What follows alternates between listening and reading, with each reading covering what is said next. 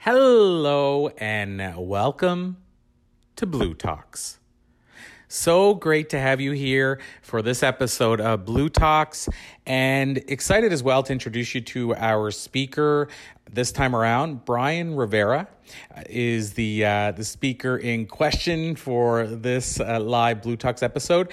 And the talk itself, which you'll see has been a common theme for some of these early talks, was recorded in late November. And I think you will find Brian's talk very enlightening about a very unique subject. So I hope you enjoy this episode, and thanks so much for tuning in to Blue Talks.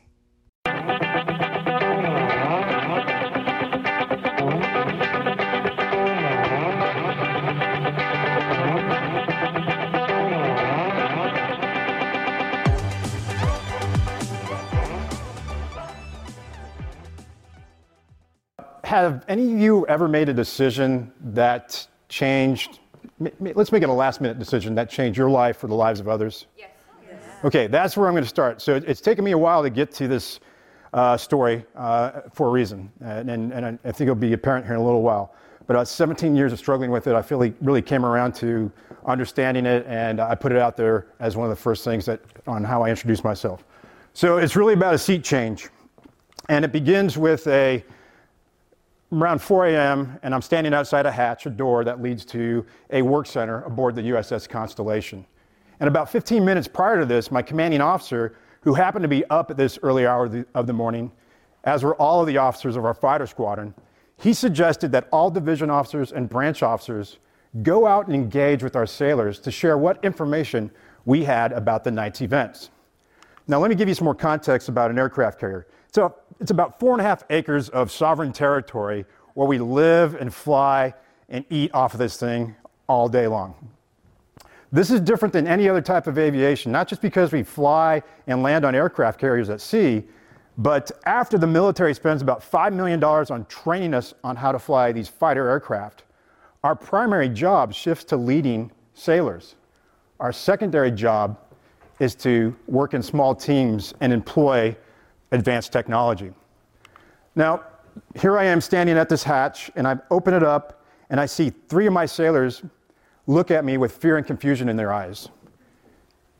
I step across the knee knocker, I take a deep breath, and before I could say anything, one of the sailors looks up at me and says, "Sir, I do not understand. What are you doing here?" And me being a little confused, and I had this rehearsed response that went something like this: "Well, I'm here to share with you the information we had from the night's events, and I want to reassure you that your work did not result in this loss of an aircraft, this aircraft 104. And the sailor looked up at me and said, "Sir, but everybody in the squadron, everybody in maintenance, everybody on this aircraft carrier knows that you are in aircraft 104, the aircraft that we just lost at sea." And he points to this flight schedule that's right next to my head as I walk through that hatch. And he says, "See, you are in aircraft 104. It was this sailor's orientation mixed with the experiences that I had over the last 12 hours that would forever shape the way I would observe, decide, and act. So let me tell you about the mission. The mission that night was a leadership apprentice mission that is developed by Top Gun, our fighter weapons school. We take new leaders and we run them through this apprentice program, and at the end, they become a mission commander. And this is my mission commander qualification flight. My job that night is to lead 3 F-14s, pictured here, with 6 crew members, and defend in a simulated defense against bad aircraft coming to attack the aircraft carrier.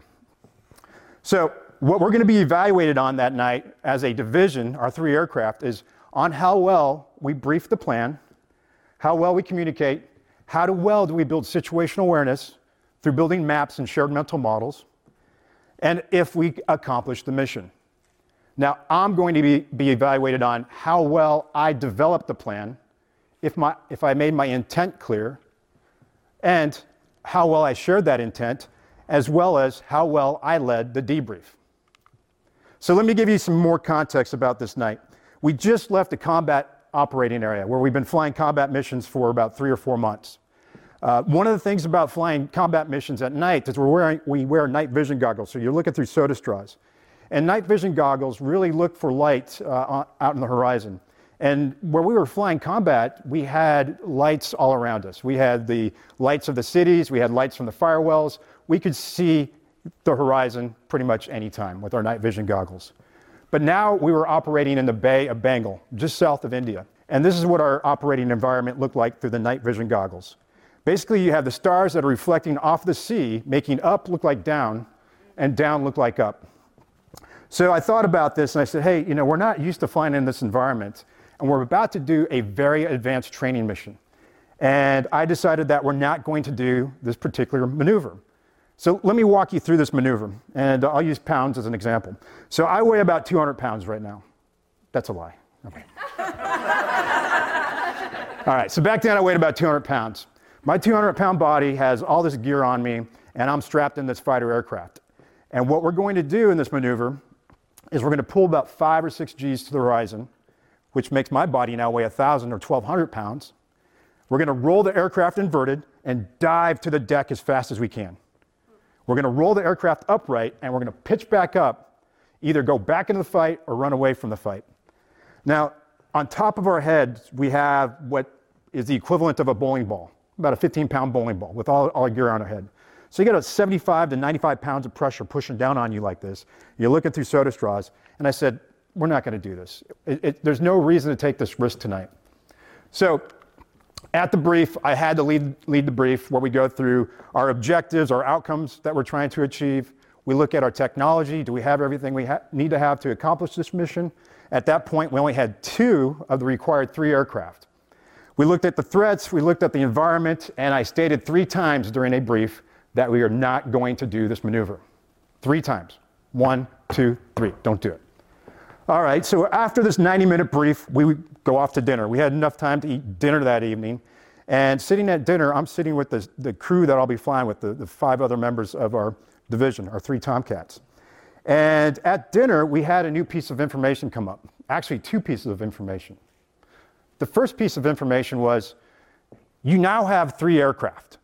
Okay, we originally had 2.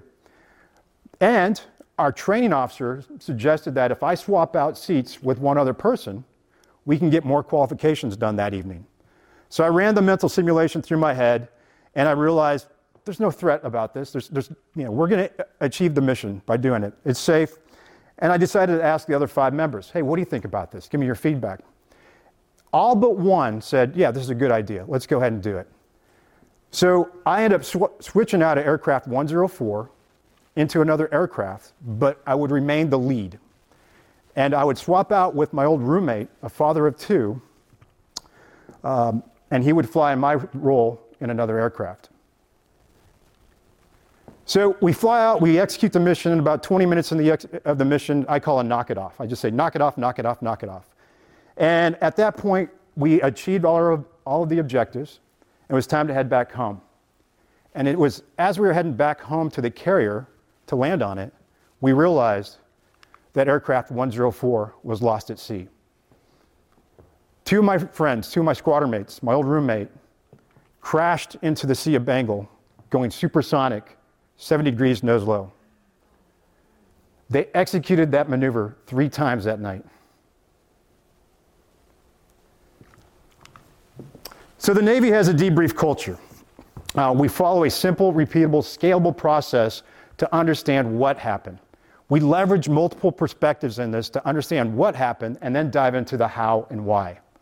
So I'm leading the debrief, and in this room now, I have my commanding officer and a bunch of observers that are there to start the black box approach to understanding what happened. And their approach is really to understand the system and fix the system and not assign blame to anyone. So I go ahead and start the debrief. I go through the basics of what we talked about during the planning process or the briefing process, which included the objectives, the threats, the change of aircraft and all that. And I also mentioned that we're not going to do this maneuver 3 times that night. So I run through the basics that we just ran through in the brief.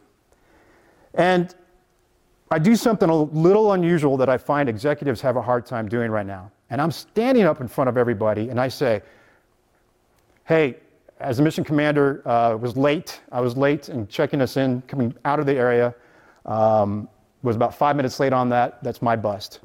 And why that's important is that's a standard operating procedure that I failed to do. And the reason we have it is to switch or use a trigger to switch from our operations to landing on an aircraft carrier. It gets us prepared to land. So in front of everybody, I admitted a failure. Hey, I screwed this up tonight. The reason we do that is it creates psychological safety. And in naval aviation, you need to be fallible. You need to display that you are human so you can always identify those weak signals. And it's those weak signals from individuals that really are behind novelty, innovation, safety, and resilience. So about 40 minutes into the debrief, a junior F-18 pilot who happened to be our Red Air that night, or the bad guys, he tells everybody in the room, I have a bad lock. I lost situational awareness to aircraft 104. I screwed up. So he calls himself out, but then he quickly realizes, wait a minute, the timeline matches up with where we lost this aircraft. And he stands up and says, I think I have aircraft 104 on radar tape. And he pulls the tape out and puts it in a machine, and sure enough, there's this bad radar lock watching the aircraft 104 go right into the water. It was through this debrief, through this multiple perspectives, that we're able to reconstruct what happened. We call that accountability. Then we move on to the how and why. We call that learning. So one of my other failures that night that I struggled with over the last 18 years is I missed that weak signal from the officer who said, I don't want to do this. And it's called retrospective coherence. We look back at things and we realize, hey, we missed this. But it is not what caused the accident. So what ended up happening over time is this become my why behind what I do. Mainly because we see things repeat in different industries because of the same processes, because of the same factors. And what I want to do with my life, and what I've been doing with my life, is I want to make sure that when fathers, brothers, aunts, sisters, mothers, cousins go out to sea on a training mission, that they all come back safely. I want to make sure that the third leading cause of death in the U.S., does anybody know what it is right now? Suicide? No. It's human factors. It's teamwork and leadership related. I want to make sure we can fix that. I want to make sure that if children are left in the back of a car on a hot summer day, that we don't attack the parent, that we actually use the technology so that never happens again. So we're not assigning blame to parents that are fallible and make mistakes. I also want to make sure that organizational leaders do not get fixated on their current business model and drive their companies into failure. And I certainly do not want to see companies build software that kills a company, or worse, kills a customer. And that's happening right now. So I'm going to give you some main takeaways. We're going to dive into a few things here in a moment. So the three takeaways that I learned from this experience and what I'm doing right now are these. Number one, humans are complex adaptive systems. We have intent, identity, and intelligence. We are different than any other type of system out there. What this means is you cannot apply a manufacturing approach or engineering approach to a human system. The second thing is we need to learn how to separate our decisions from outcomes in this VUCA, our volatile, uncertain, complex, and ambiguous world. The decision I made that night is correlated to the outcome. It didn't cause it. So I know that now. And of course, I want to throw this out to you that human performance in organization follows a power law distribution, and it looks something like this. If you think about the storytelling as being a major part of an organization, communication captures that up there. Leadership, adaptability, situational awareness, mission analysis. Do we know how to plan? Do we know how to debrief? These are more important than the technical skills that most companies are going after right now. And they're certainly more important than platitudes, methods, frameworks, all those things that are being sold to organizations by large consultancies. We need to focus on the soft skills, the social skills, those interaction skills, now more than ever.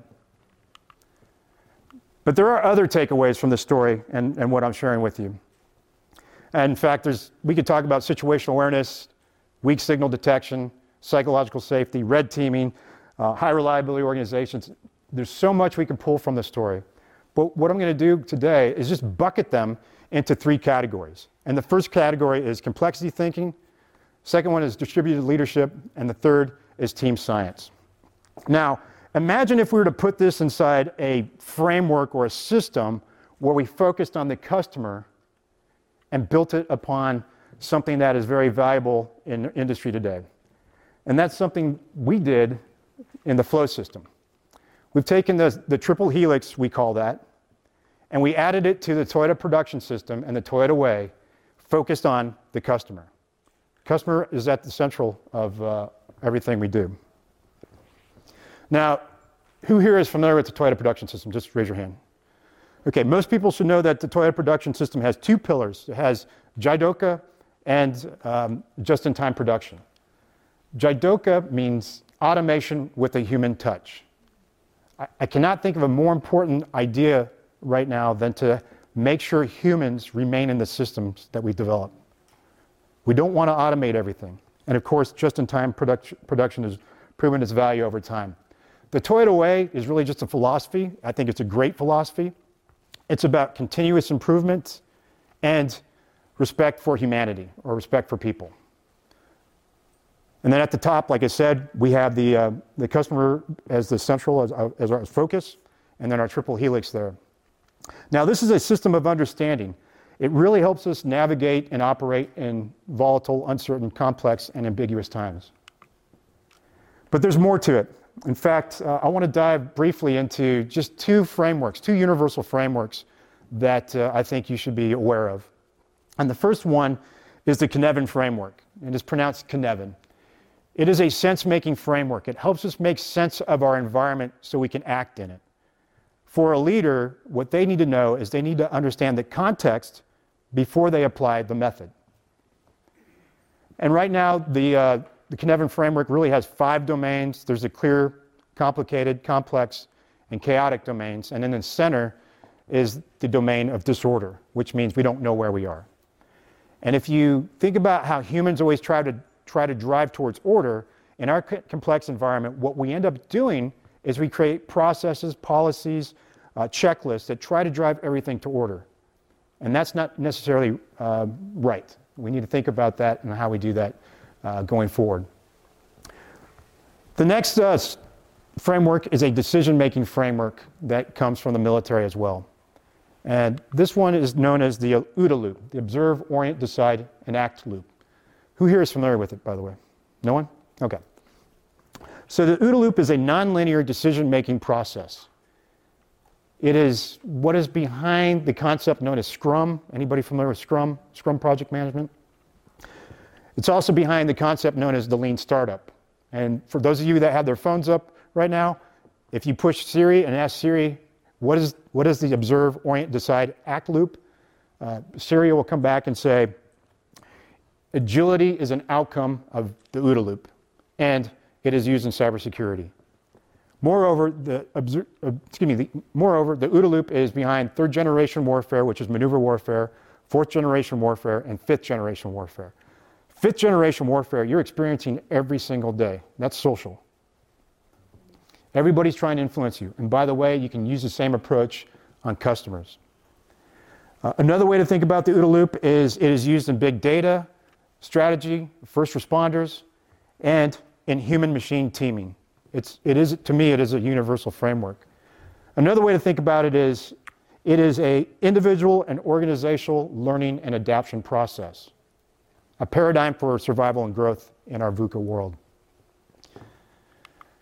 So I threw a lot at you today, a story, a lot of concepts. This is a fire hose, I understand that. But I want to make sure you walk out of here with 3 things, and it's really simple. And you've already heard this earlier today from Corey. First one is we need to shift from linear to nonlinear thinking. We need to think about complex adaptive systems, more about our human selves.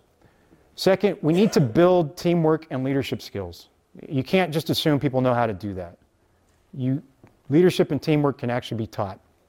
And of course, you need to focus on your customer. All right, so I want to wrap this up and just kind of bring it all together.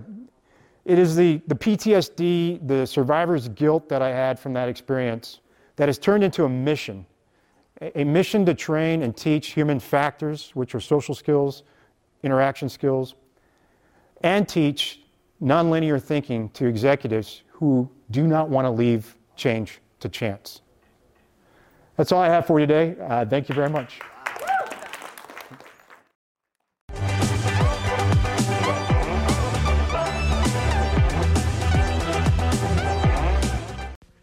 Thank you for listening to this episode of the Blue Talks podcast. Remember to visit us at bluetalks.com for more information about our book series, which you can also find on Amazon, more information about our live virtual events, which take place typically on Facebook and Zoom and YouTube, or you can also find the live videos on YouTube or again, bluetalks.com. So thanks so much for joining us today. And finally, I wanted to remind you that this episode was brought to you by the Book of Why and How, which you can find at thebookofwhy.com. Thank you, everyone. Have a magical day. This podcast is a part of the C-Suite Radio Network. For more top business podcasts, visit c-suiteradio.com.